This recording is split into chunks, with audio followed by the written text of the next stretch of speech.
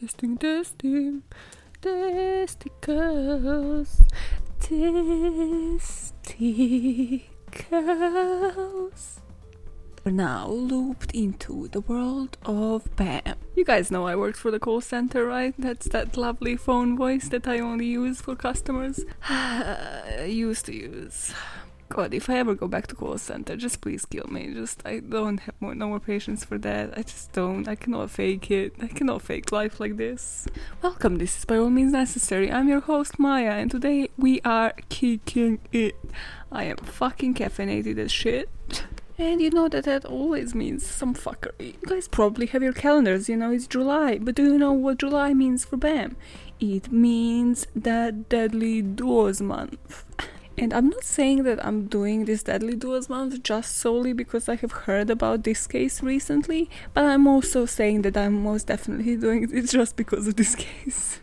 Also, please don't request me to cover Bonnie and Clyde, for the love of God. I might cover it just for the sake of explaining to people how shitty that relationship actually was. Because I feel the society kind of believes that they had this beautiful fucking strong relationship, that they would kill for each other. I'm like, it was actually really super fucking weak. And the two of them would kind of ditch one another for, just to spend less time in prison if necessary. So, yeah, none of them were powerful. If I remember, both of them were actually really weak and wounded and limping and shit by the end of their spree. But yeah, this is not a story about that. We're going to Dublin today. Was that an attempt for an Irish accent? That failed. We're going to Dublin in Ireland. Oh god. Gonna get hate mail. Also, that kind of sounded more Scottish than Irish, right? Dublin in Ireland. Oh my god. I really need to stop at 2 coffees a day. But hey, that did not happen today, so you're living this shit with me, okay? Let's dive into this case, because this is insane. This is insane. I love it so much. Just even before we dive in, this case, if it needs to make you feel anything, this case is there to make you hug your fucking family and just be grateful for any fucking family unit that you have, because it's not this one, okay? It's not the one that's in the story. Let's do this. In March 2005, a pair of sisters killed her mom's boyfriend. What they've done with the body in the aftermath of the killing earned them a famous nickname and a reputation in Dublin and the rest of Ireland. What were their motives?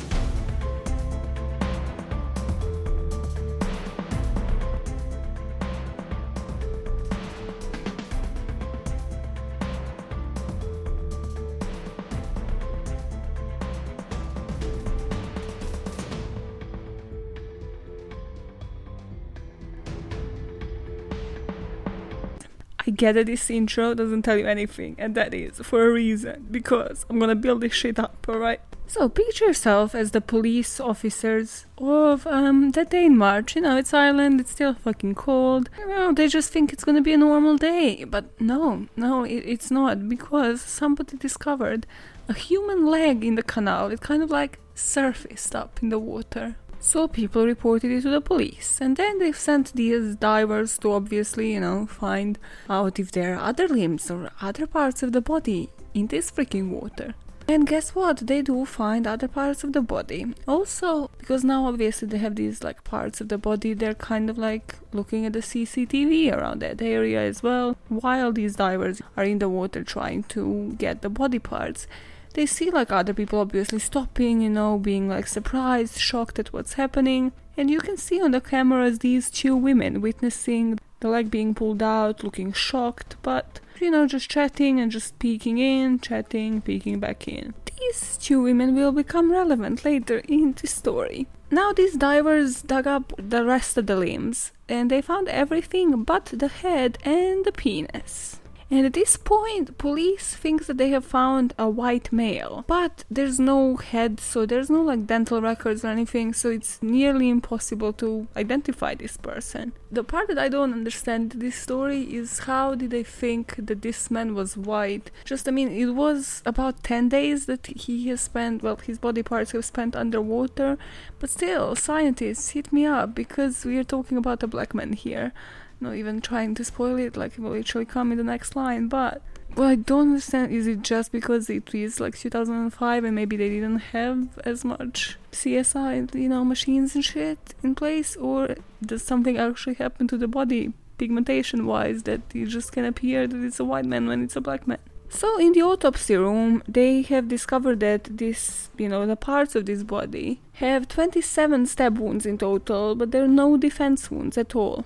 And the only thing that they have to go on is this shirt. So they make it available to the public. They sort of broadcast it everywhere on the news and stuff. Somebody actually calls in and they're like, yeah, I recognize the shirt. That's a shirt of my friend. So 100 days after they found the limb in the water, this body was identified as Farah Swaleh Noor, a Kenyan man who moved to Dublin and created a life for himself there.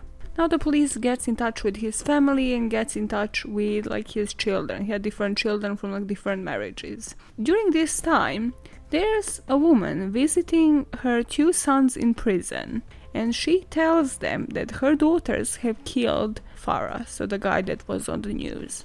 So her 2 sons realize they can make some plea deal here and can actually make their sentence reduced, so they go to the police and snitch. And then the police goes into the flat of the Mulhall family, the mom of the prisoners. They search the flat. They kind of immediately see some red flags. So they see that the carpet is missing, that they have some new furniture compared to the old ones, so furniture stands out, that the walls have been freshly painted, the smell of the fresh paint is still in the air. There's no blood spotting anywhere though, and forensics just don't pick up on anything. In fact, it will later come up that the police said that they would have never guessed the place of this crime scene just because of how perfectly it was cleaned. So after that, they're still, there's a couple of red flags, so they get another search warrant, search the place again, and now they found really tiny spots of blood, so they get those in for testing.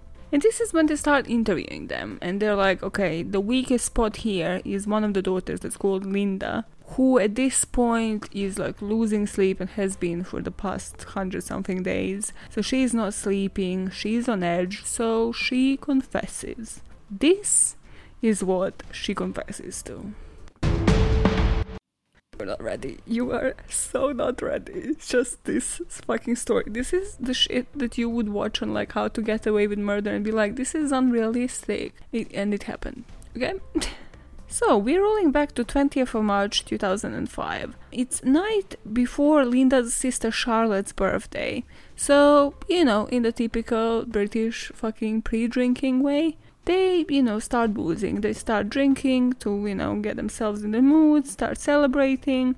And Linda was actually supposed to pick up her son, who wasn't actually living with her at the moment. But her sister Charlotte was hey, it's my birthday, yeah, fuck your child, Both of them have had alcohol problems, among other things that you will see when they come up in the story. It wasn't really hard to convince Linda to start drinking with her sister Charlotte, and it's her birthday, it's a perfect opportunity, why not? I feel before I continue with the story, I kind of have to just paint this picture for the listeners from the US, because I have more people listening there than in the UK, to be honest. So binge drinking is kind of a culture here. This is not a culture I've seen anywhere in the world and back home either. And this family does have an alcohol problem, among other issues, as I mentioned. But this kind of whole story reminded me of uni and the culture of pre-drinking before going to a club. This family in particular was really poor actually, so they didn't even plan to go to a club, they just planned to go onto the streets to continue drinking. But there is that idea of pre-drinking that is kind of attached to the British culture.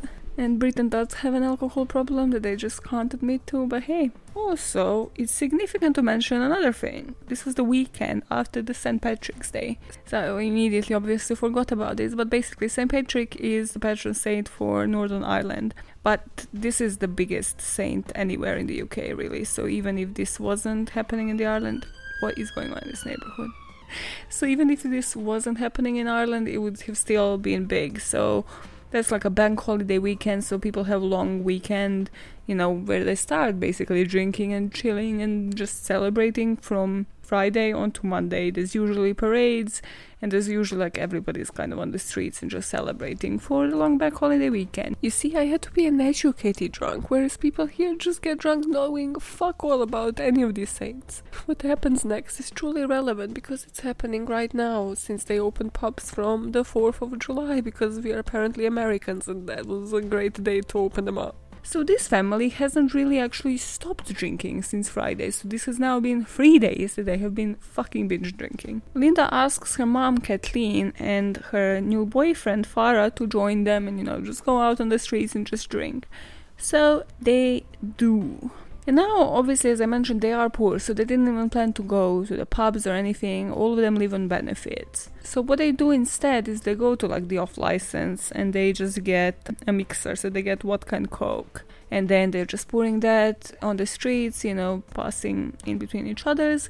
And Charlotte and Linda kind of distance themselves and they're kind of like whispering something and, you know, just it looks like they're having their own thing on the side. So their mom is like, the fuck? Why you like buzzkills? And they show her that they're taking ecstasy. And then, as you know, your mom would definitely do... She's like, you bitches, let me get in on it. Like, I want to get fucking high as well. All of them, just the three of them, take ecstasy together. They don't share it with Farah. Farah is kind of out of it. Like, Farah is that drunk friend at this point where he's just like having his own thing. He's not noticing what the fuck is happening next to him. But they're not giving ecstasy to him because he's violent when he's on drugs. Right now would be a great time to think of your dearest drunken memory. Mine was clearly not friends anymore with this person, not because of this event, multiple events, but this was just my dearest friend, like a dearest memory, because she was such a fucking deadbeat, just can't take a joke. And I love to intimidate and use those people. So we were in this club, somebody threw up all over this bitch. And when we were going back to the halls, at that point, Pitbull's Rain Over Me, you know, my body, na. Yeah, rain over me, whatever. It was popular. So the whole walk back to the halls, I was just singing Rain Over Me while she was just covered in vomit. Rewatching this classic, of course. Oh, Mark Anthony's in here. Okay, interesting. Yeah. Let it rain over me. Killing it. This video makes zero sense. Still love it. Still a tune. Yeah, this is what she endured, okay? Now, Farah is not just like out of it and completely not getting what's happening in his surroundings. He just starts ruining the vibe. He's like screaming on the streets. He's that friend, like, listen, first of all, people who are not happy drunks should just not drink. It just should be a law. Like, if you are fucking that drunk who is like constantly just exhausting and tiring and just... such a buzzkill, you shouldn't be fucking drinking. Like, let other people have fucking fun. They all agree that they're gonna go home to continue drinking because Farah is just gonna cause some shit that like the police is gonna come. And, well, they have just taken drugs and booze, so they don't really want that, do they? On their way home, Farah is out of it completely. So he sees a random Chinese boy on the street and he starts losing it, goes and hugs this boy and is just like telling him like, you're my son. So everybody's just like, what the actual fuck? And the mom and the boy are petrified. So all the major telenovela fans can get an eh. To all of those who picture this as a telenovela moment, I got you. Can I get an eh? Can I get a woo woo? This is like that telenovela moment when, you know, the wealthy man discovers that the maid has been his mom this whole time, and the maid is hugging him. It's like, it's okay, my son, me. Oh. And he's just like awkwardly standing there thinking to himself like, am I poor now? Is this who I'm gonna be living with now? Is my life over? Se acabó todo, mi hijo. Se acabó todo. Modales, por favor. Modales, por favor needs to be a fucking shirt. This is because Farah actually has a son with like an Asian woman, so his son would be mixed race, but he is just completely losing it at this point. They finally make it home, and Charlotte... Wait, I need to Google this. And when they make it home, Charlotte starts playing, and I just love that we know this fact. I love that we know it so fucking much. She starts playing Sean Paul. Shonda Paul is in the building. And obviously, I have taken this research seriously, and I have googled what songs were, on point, like in 2005. And it is one of the biggest Shonda Paul tunes. It's Get Busy, guys.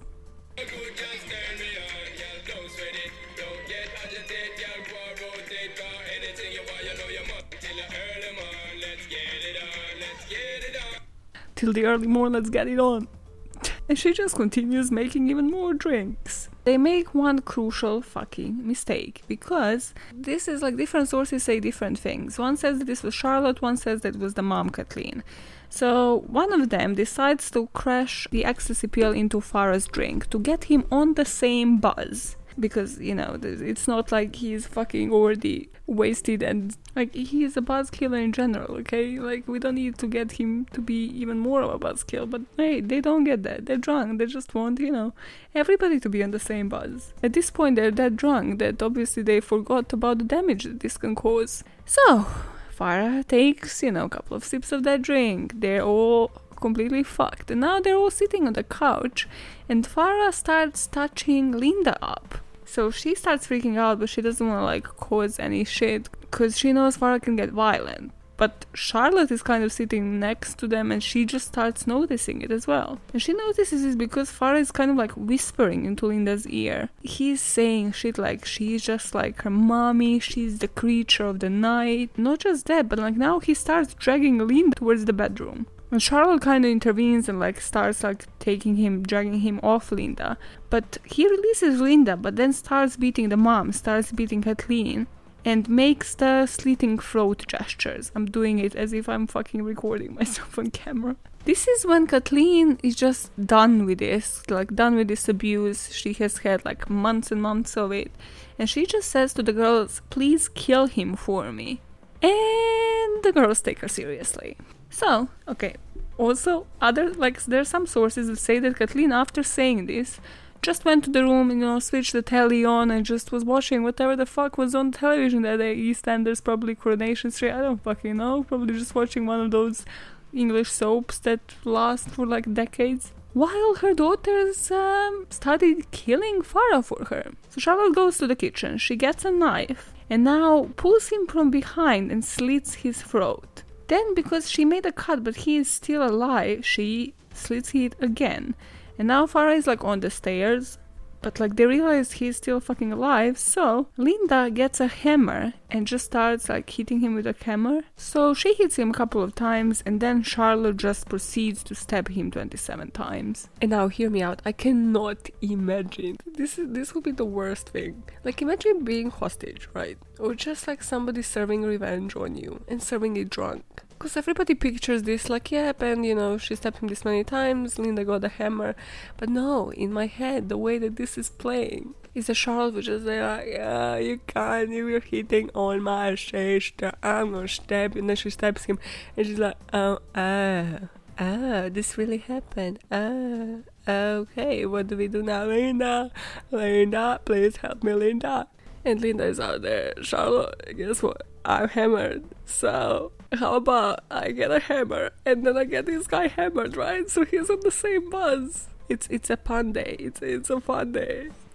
And at this point, Kathleen kind of I don't know, hears a commotion, realizes that these girls have just been killing this guy for the past however many fucking minutes. So she just pops back from the living room and is oh, he's dead. Okay, cool. So she realizes they're covered in blood, so her immediate thought is that they have to get rid of the body. The parenting in this fucking story is just beyond me. It's just somebody's yeah, let's all take ecstasy as a family. Let's all get rid of this body as a family. So one of them, again, there's no confirmation of which one it is, but one of them suggests dismembering him. And okay, just taking everything that I know about this case into consideration, it was Charlotte, okay? I don't care what you say. What Charlotte does next is just, it's next level. So, Linda was just the more panicked one, and I mean, you'll see, but she got like less of a sentence because of her involvement in this. And Charlotte just goes full on psycho from this moment on.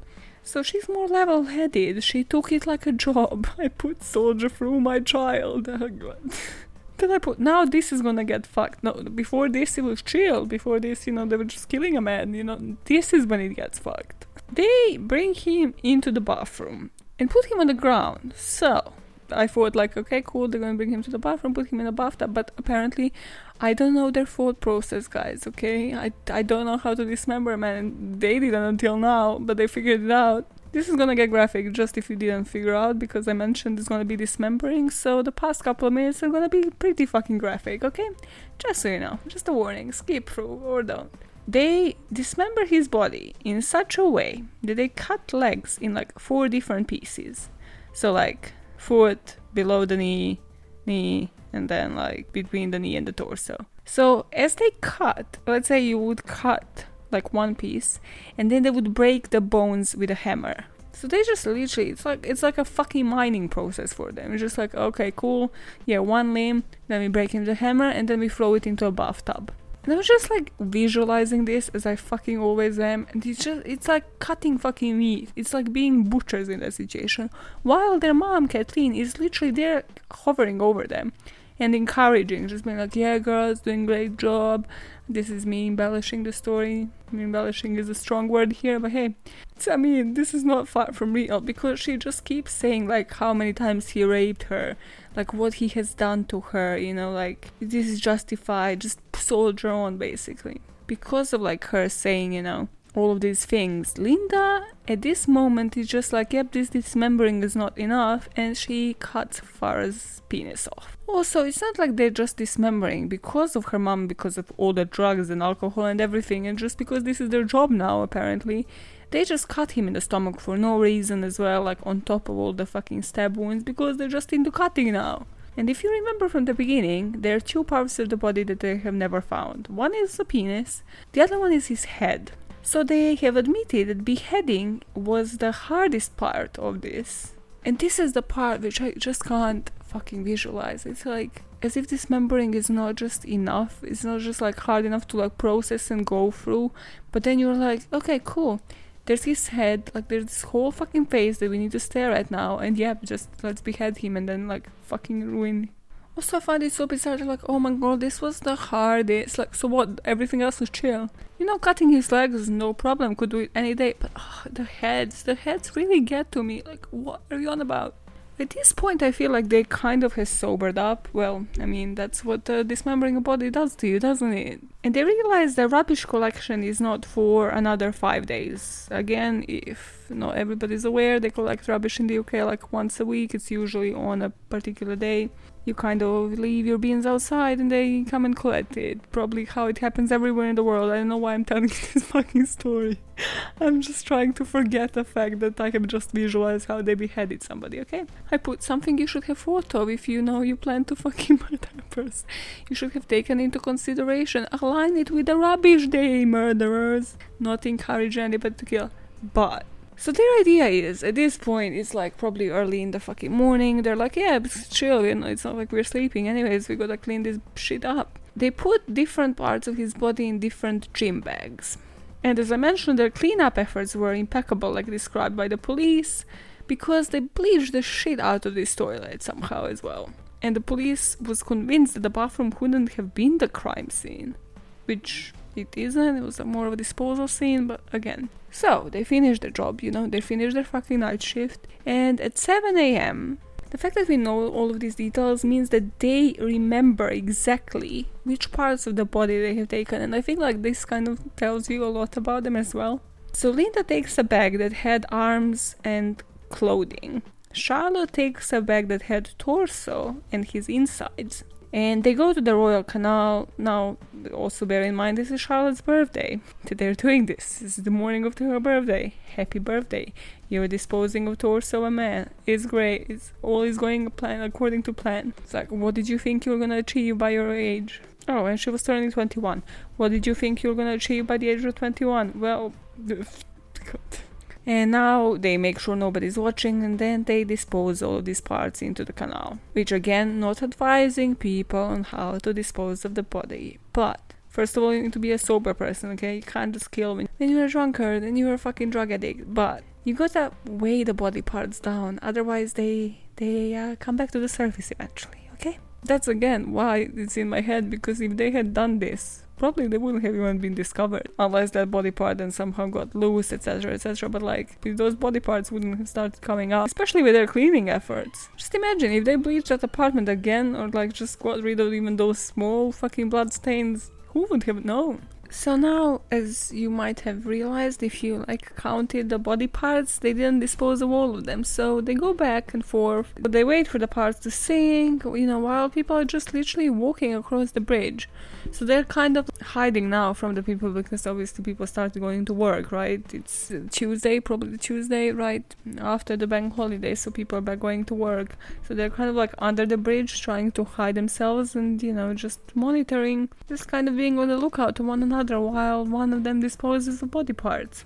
But they keep his head and his penis. Also, during like that second time that they were going to the canal, they actually took a bus. This is when you're gonna start questioning and looking at everybody fucking carrying a gym bag differently, because they're like, are there body parts in there? Are they? There's a suspicious bulge coming out of your fucking bag, sir. So they go on the bus, then they walk through the shopping center. And this time their mom comes around and she disposes of the weapons in the pond. And they just pass, they just walk by the canal, back and forth, so to check that everything has sunk. And this time they have brought his head around as well. And now, again, there are different bits and pieces of this. One says that Kathleen was the one that put his head into the ground, so his head was not disposed of in the canal. They never discovered where the head is.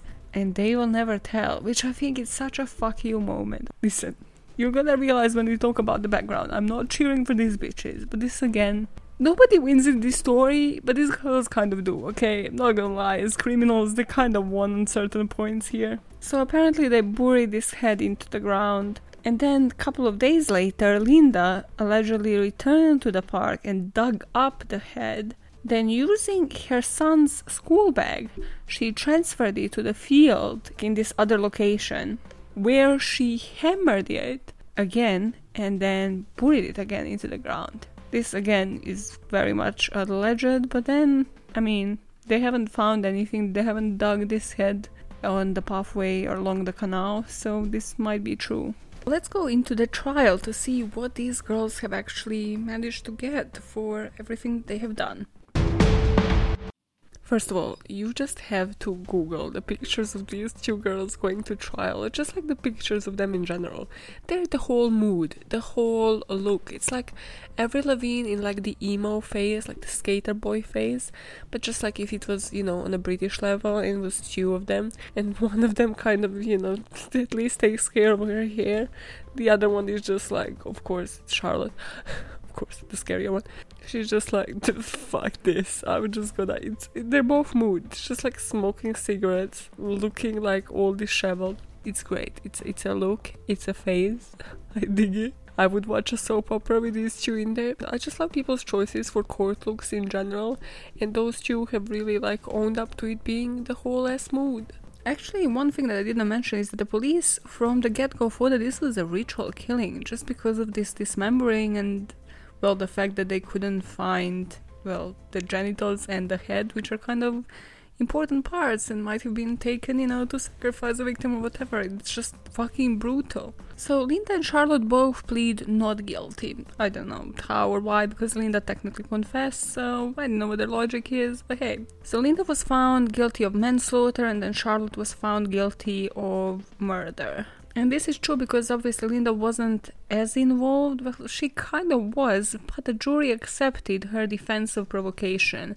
So that he was coming on to her, that she was just, trying to defend herself, so that's why she got less. So Charlotte gets life in jail. Linda gets 15 years for manslaughter. And what about her mom? Well, the mom fled, which is just so bizarre. Which is, again, one part that I don't understand about the story, because Kathleen just decided to move to England. I don't know how, I don't know with what money, I don't understand. But she basically just fled from Northern Ireland to England. And then she returned in 2008, so after like 3 years. And that's when she got 5 years to serve as, I want to say as an associate for murder. That's not it. It's a customer support associate. Yeah, but that's it. That's the sentence. This is the crime. That's the sentence I've been serving for years. Sorry. I just got really confused.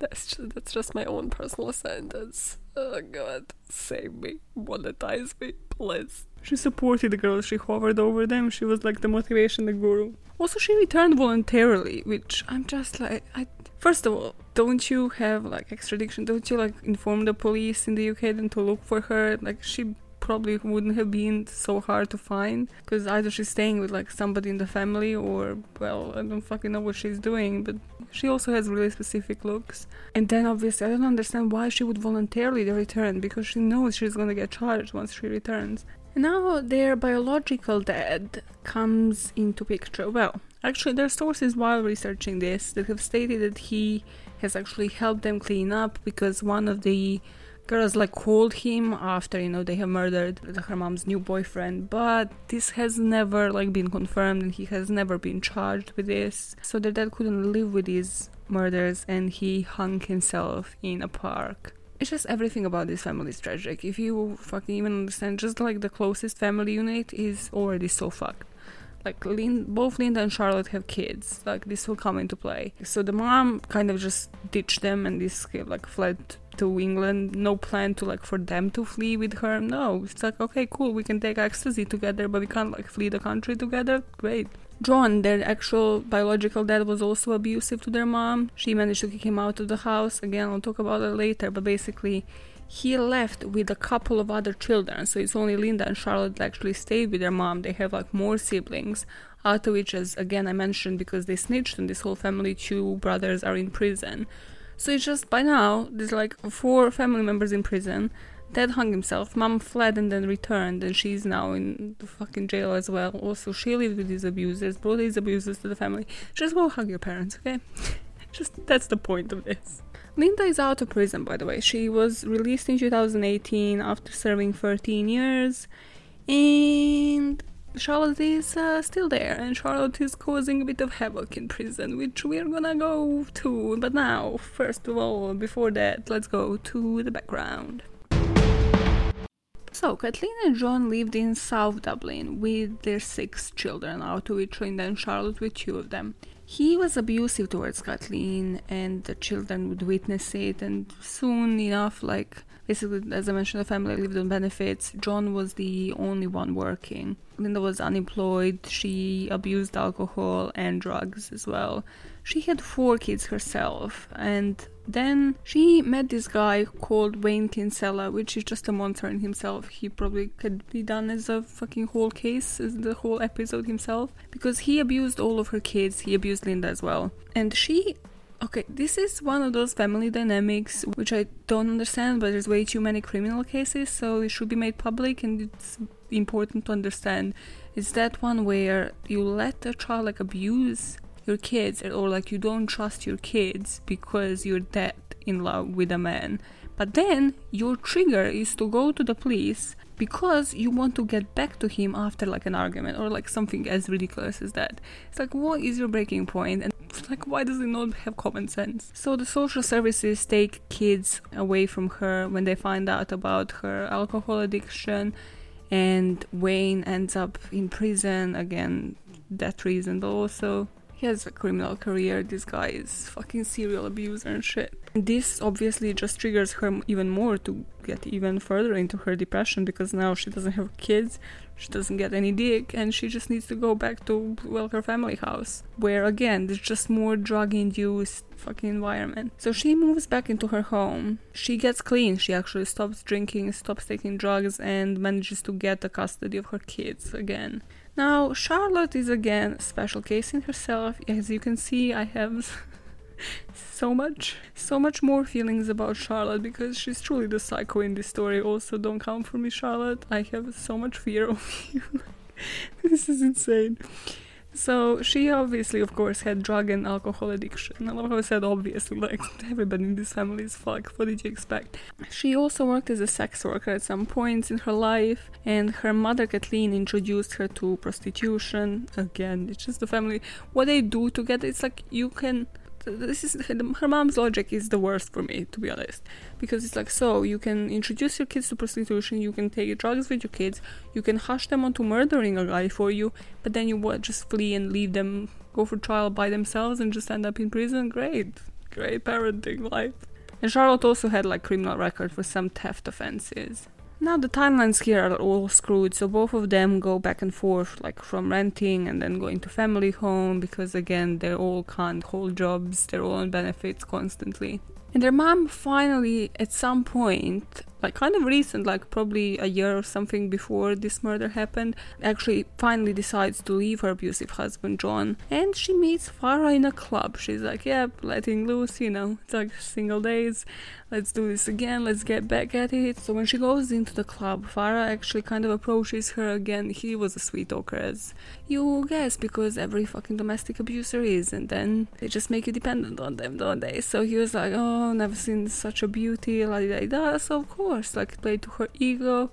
She accepted him. Not just that, but after a few weeks of dating him, she moved him into the house. But soon enough, she realizes that he is an abusive son of a gun as well. Okay, Farah... Okay. Now let's go into Farah and his life. This is why I kept it until now, because by this point, you probably think like these sisters are monsters, and they fucking are.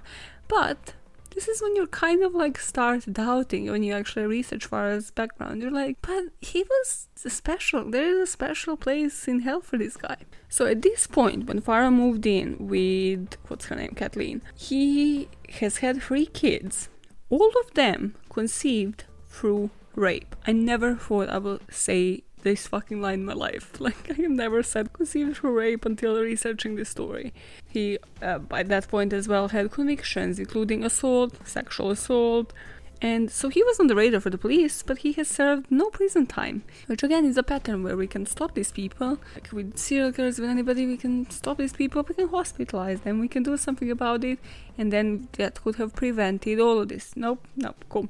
He was 40 at the time of his death. He arrived in Ireland in the 90s, claiming to be Somalian, whose family was killed during the Somalian Civil War, obviously for him to get asylum. But he wasn't, so he was in fact Kenyan, and his family was still alive. So when the Department of Justice, Equality, Law Reform, like when they found out that he was fucking lying and this is how he obtained to stay in the country, they ordered him to be deported. But at this point, he has already impregnated somebody, so he had a child that was an Irish born. Okay, you hate him yet?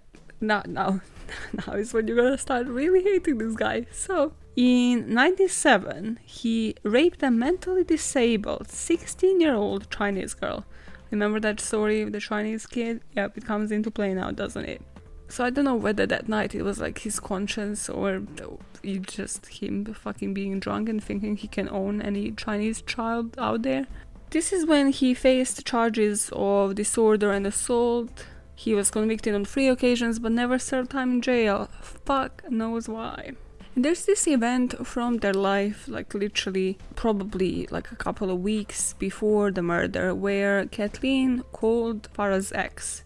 So at this point it was kind of like a pattern, clear like signs of, well, not clear signs of domestic abuse, because she was clearly feeling domestic abuse on her own fucking skin, but as in mental fucking withdrawals where you're so confused. So it's like, when he's sober, he's the nicest person ever, he's a sweet talker, he tells you how you're the most beautiful woman in the world, and then when he drinks, he's a fucking abusive bastard, and he drinks 99% of the time. So, yeah. So she kind of started fearing for her own life, and she called Farah's ex. You know, during one of those nights, she goes through his phone to get the ex's number, and she calls one of his exes. And the girl literally just told her, get the fuck out of there. Like, he will kill you. Like, he was threatening me, and luckily he actually moved on from that relationship just again because he wanted to like hoe, and he just fucking didn't give a fuck about actually raising a child. But then again, as it goes in these situations, he, you know, manages to convince her to stay, or technically threatens her with her fucking life. Also, he was just like a typical manipulator. He even convinces Kathleen at some point for them to move to Cork. But yeah, they move away from like her family again so he can manipulate her even better. But then, obviously, their two asses are broke. They can't fucking work because they're constantly drunk and wasted. So eventually they did move back to Dublin. Also, his family, obviously, after his murder, has requested for the girls to reveal where the head is and where the penis is. And they never fucking did. I mean, especially the head. They just wanted sort of like a face to the corpse. But the girls just had their fuck you moment. They're like, nope, he abused our fucking mom for years, so bye. Okay, now is the time when I should probably say something, because you probably think like, yep, I'm vouching for a murder here. I'm not. I definitely think he should have deserved a prison sentence, okay? Like a long, lengthy ass fucking prison sentence. And then if somebody was to just attack him in prison, etc., you know, one of the prisoners, one of the other criminals, then yes, cool. Then cool, that's on him. Maybe then I would be like, yep, he deserved it. Like, I don't think that he deserved murder, and I don't think these girls deserve to be criminals, but it's just, when I told you all about his background, everything, it doesn't surprise anybody that this is how the story ended, does it? Because what good was to come out of this story? It's like abusive childhood they witnessed. Nobody can hold up a job. Everybody's just into fucking drinking. Everybody's alcoholics from the young age. And nobody's looking to change. Nobody's reflecting on their life, okay? It's the importance of reflecting, okay? Now here I'm gonna have a corner that I never had before, which is a press corner. Journalists, lovely, my colleagues, yay. This is also why I don't do fucking journalism. But listen, okay, Murderpedia won here. They just fucking put like all of the articles from the freaking tabloids, in Ireland. And I was just like, yep, this is it. This has to happen. Since in prison, Linda developed a keen interest in beauty therapy. And they both immersed themselves in the prison hair salon. It's like fucking Orange is the New Black, just in Ireland, you know? Linda also said that like she was estranged from her mother when she was in prison because, well, apparently she still blamed her for the brutal killing and dismemberment, which, I mean, she isn't that wrong. She basically directed them to kill and then to dismember, so, you know. And she says she hates being called Scissor Sister. It makes her out to be a monster. Which it does, okay. The problem with the name. First of all, when I was researching this, my brain couldn't process why you would even call them Scissor Sisters, because there is that American band, so I was like, was it because of that? This has never actually been like 100% clarified. Like, I have seen different versions behind that name, but it probably has to do with the dismemberment. That's like the most logical explanations, even though, then why the Scissor Sisters? This is the main problem with serial killers as well, as just with glamorizing these people, because like obviously then you're like, yeah, I want to be called the Scissor Sister, like that sounds all fancy and nice. If we just call them for what they actually have done, or just by their fucking names and not glamorize all these people, maybe they wouldn't have been even encouraged to like do this nonsense. But now, yeah, live with that nickname. While in prison, of course the media was still obsessed. Of course they were causing fucking havoc. Rita was chill, you know, she was into her beauty shit. Charlotte though, Charlotte, it's like, this is my time to shine. So Charlotte created some media attention when there was a photograph that surfaced of her holding a knife to a male prisoner's throat. Apparently jokingly. You know how you do. Where did she even get a knife jokingly? Like, who gave this bitch a knife in the canteen? So due to this, she had to actually move prisons. So she had to change prisons. Also, I read one article, which again is a tabloid one, so, you know, take it with a grain of salt, where she apparently had a relationship with one of the security guards. You know, she had to get a dig. Come on, it's a long-ass sentence. Apparently they fired the guy. And as if this family wasn't fucking fucked enough, one of their brothers, James Mulhall, as well, pled guilty to the robbery of 2 prostitutes. Oh my god, I haven't even read this properly when I wrote it. I thought I said robbery and the prostitution. He robbed prostitutes. This is next level sad. This is just too fucking sad for this story. So he robbed prostitutes to support his own 6 children and his sister's Linda's 4 children, whom he also took after she was jailed. It's like nobody fucking wins. Just say it with me. Nobody wins. And of course then that family is fucked and their moral compass is fucked. Like there's this press article as well where Linda was released from prison. Her daughter Nikita, cool name, okay, that show was great, by the way, watch Nikita, but just I don't know what did she name the child after that show, but hey. So Nikita is apparently a respected community worker and fitness instructor, but she still thinks like her mom was obviously justified to kill this guy because he was an abuser. And she said, then the night it happened, he messed with the wrong woman. He wasn't getting away with raping another woman that night. Which, yeah, if you think about it that way, it does justify, because, yeah, he was about to literally fucking rape your mom while he was dating her mom. Just wrong. But as I mentioned, I don't justify it. He deserved prison, okay? And then I found this gem, which is truly why I'm not a journalist. This is truly why I don't write for the papers. So, it's from the Irish Mirror. I love how I'm like naming them, shaming them. But just look at this. This is the Sun level. I love it so much. They got this information apparently about Charlotte, because again, everybody obsesses with Charlotte because she's a true fucking psychopath. Like, if anybody comes out of that prison and probably kills again after this whole family, it will probably be Charlotte, let's be honest. In the letters shown above and seen by the Irish Mirror, Irish Mirror has inside info, guys, the mama one tells how she, and then now is this bullet points, okay? They broke it down, it's easy to read. Is. I just love this because the first word in every bullet point is capitalized, so let me read this out dramatically. Is very close to Nevin, who does her hair and makeup, but whom she brands as a devious cunt. This is her son. The story. Okay, next line, let's do this. Gets bored in prison, but is starting a new course. What is this? No further information. No, fuck it, Irish Mirror doesn't care. Hates her Scissor sister nickname and longs for the day she is released so she can be a proper mother to her 7-year-old son Damien, and set up family with her partner Karen Kelly. What? Nevin is not her son, guys, because he just said one son and then said the son's name is Damien. Nevin is a Black Widow killer, Catherine Nevin. So that's the person she called devious cunt. It totally justifies it. Charlotte is all forgiven. We love you, Charlotte. Please don't come to kill me, okay? Okay, where was I? Charlotte said, I thank God I get to see my son every week. I can't wait to get out to be a proper mother for him. I adore him to bits. And then the next line is, my mother fucked off to England, so all I have left is Damien and my partner in my life. This story, this is the case, this is where I'm leaving you off. Then let's discuss the motives. But yeah, what the fuck do you think about this case? Who won? Nobody wins. But yeah, who won? Do you think Farah deserved it? Do you feel he deserved prison rather than just spending a life in prison? Do you think the girls deserve the prison sentences they've gotten? That the mom deserved prison sentence? That's the one where I'm like, I don't know. For everything that she has done, I mean, she has been a victim to like 2 fucking abusers. But still, I'm like, you have kind of, hovered over the girls while they dismembered somebody's body. Like, maybe you should have gotten a bit more for that. Also, what the fuck was on television that interested you that much that you just left the room? You're like, oh, whatever, they'll deal with him. He could have been fucking raping your girls. I just don't. This family dynamic is killing me inside. Now, let's discuss the motives. Controversial belief, but I don't think that the girls killed because their mom asked them to kill. I feel the trigger here was that Farah was to abuse one or both of them, and this is what triggered it. Obviously, this was very much drug and alcohol abuse crime, and you kind of have to think like, would have they done the same thing if they weren't fucking drunk and on ecstasy?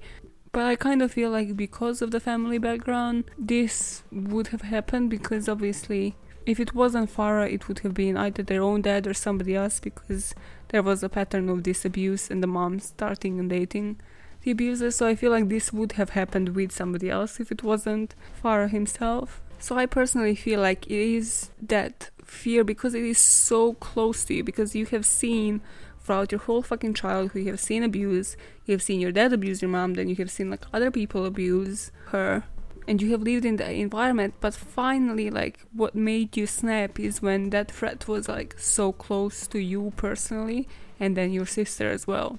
When you say enough is enough. Oh, by the way, Enough with J-Lo, one of my favorite J-Lo movies.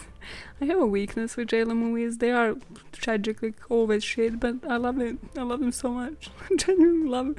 I love and respect and vouch for JLo as an actress. I was really gunning for her to get it.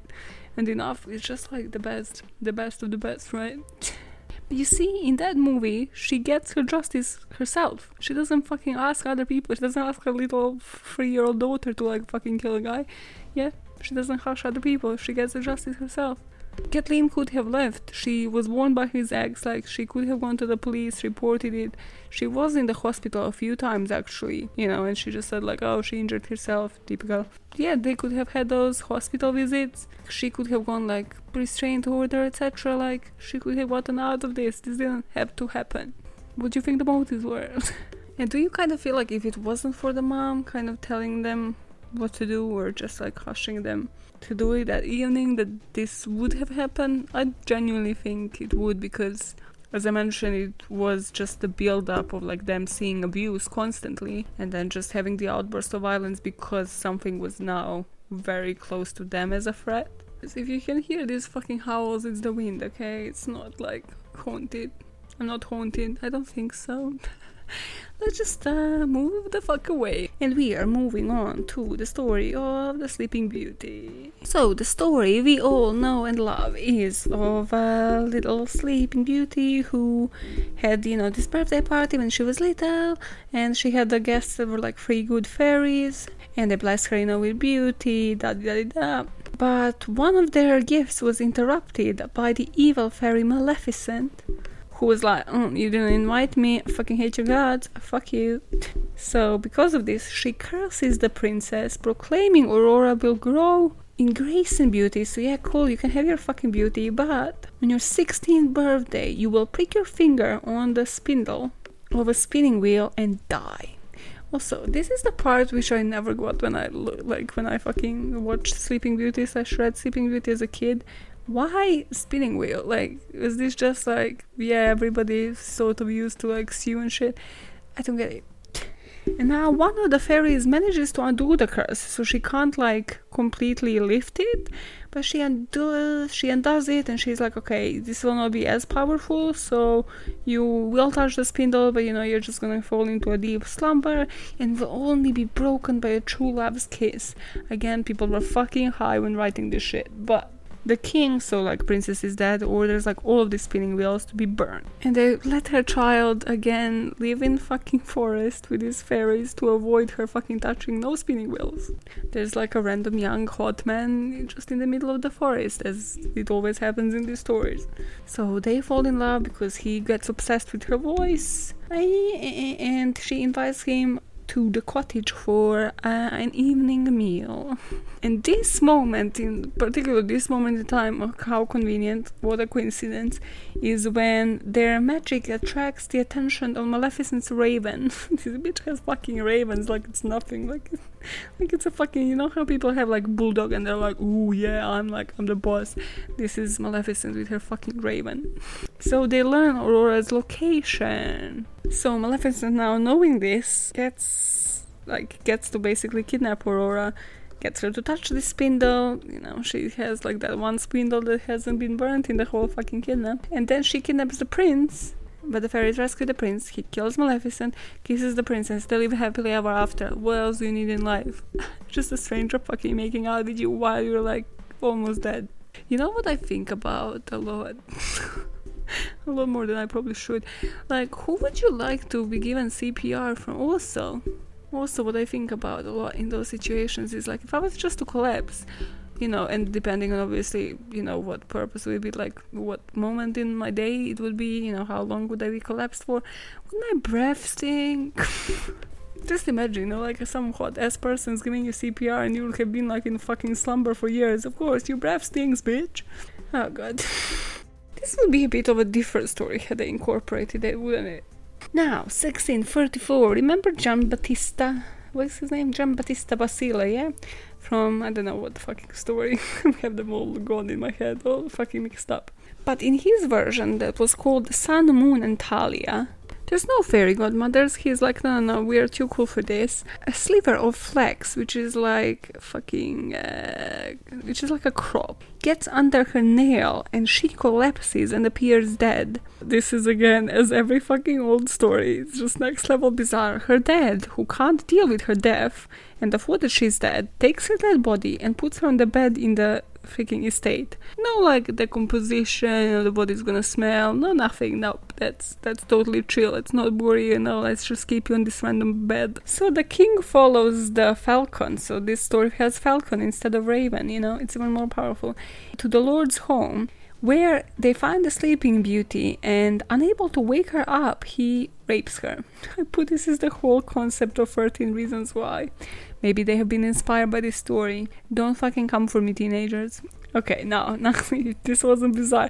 It's like the case of this week. If this wasn't bizarre until now is when it gets fucking mental. This guy returns to homeland, but Talia, even though she's unconscious, gives birth to 2 children. How? This is not even how coffin birth works. I love how I drew the line, It's like, no, he kept her fucking dead on the bed, but this is where I draw the line.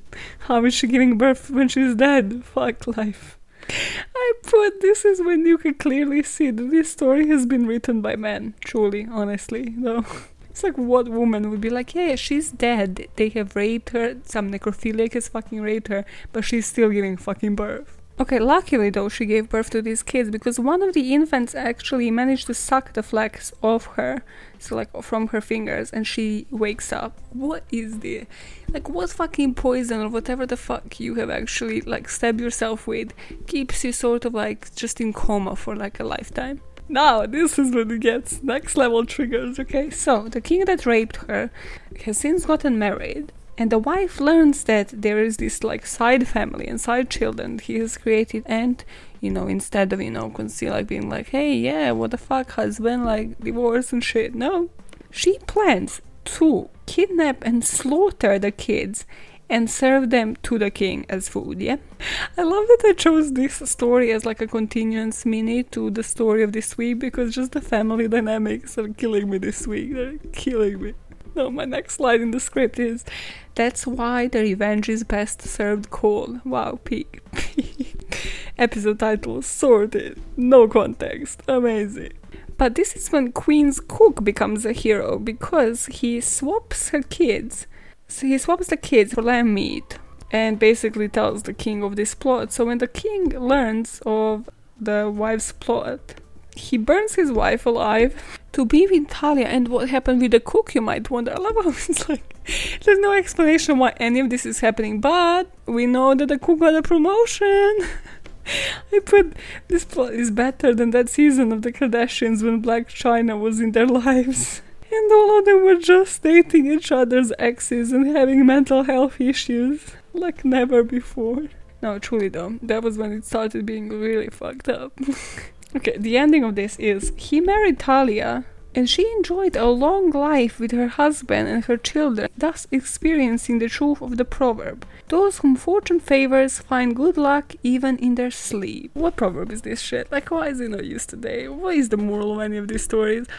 Why did this girl get back to the person that raped her and then burned his wife alive to be with her? What is anything? What are the family dynamics? If anything, we learned this week, don't let your childhood define you. That is it. Also, I'm sorry, but what the fuck was the actual point of Sleeping Beauty in general? What, true love will wake you from the dead? What? P.S. I'm kind of running of these fairy tales, so feel free to drop me a DM somewhere on the socials or an email just on which other one should I cover, because I'm kind of I'm eventually gonna run out of them. I knew that, but I'm just hey, what else is out there? Oh dear. Okay. Hit me up, podbam@gmail.com. That bam pod across all them socials except Facebook, because fuck Facebook.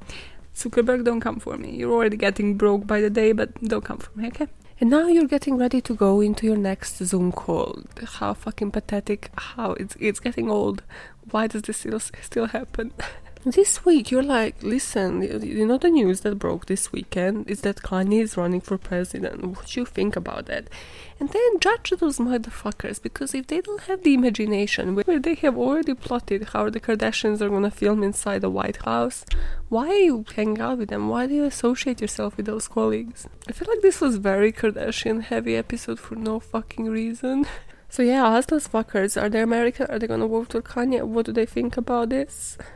I swear I think he can't even actually get any votes from certain states because of ballots. I don't know how life works, but I just found this so entertaining. I already imagined this whole plot of Kim as the first lady and then the Kardashians just ruining the White House.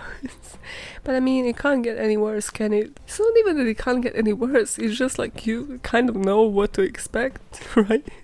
Because you've been watching them on television for, well, over a decade probably, so you know exactly what to expect. At least they're gonna be pro-LGBTQ community, come on. Oh, and then if nobody's on this topic, nail the prudest person in that Zoom meeting and be like, hey, have you seen 365 Days on Netflix?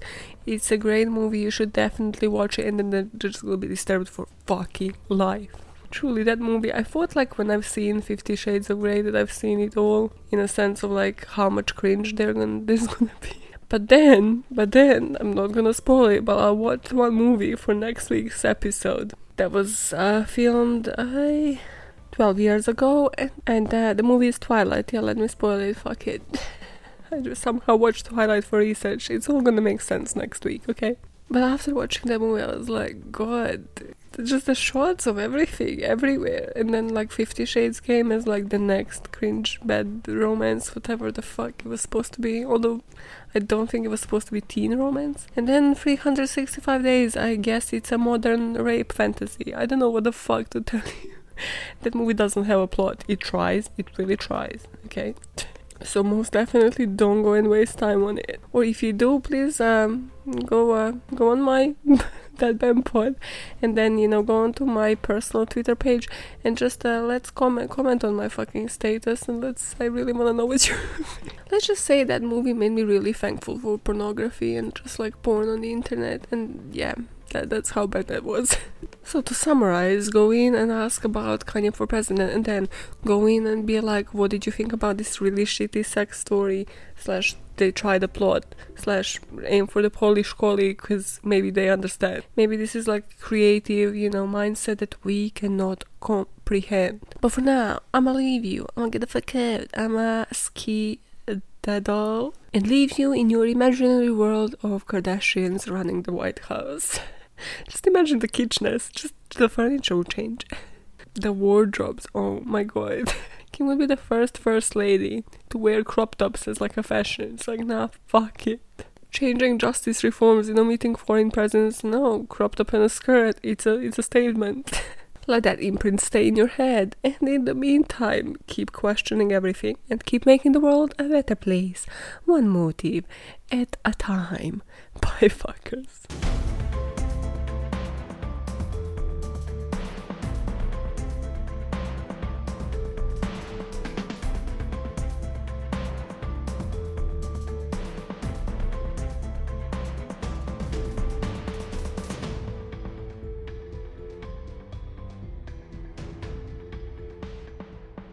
Get Busy, or also known as Like Glue by Sean Paul. Shake that thing, Miss Kana. Shake that thing, Miss Annabella.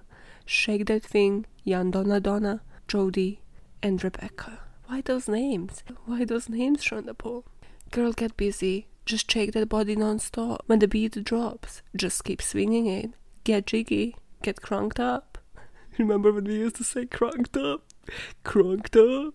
Percolate, fucking just throw the boys like, percolate anything you want to call it, oscillate, what is this? Did somebody just get like Oxford Dictionary here, like for this fucking song?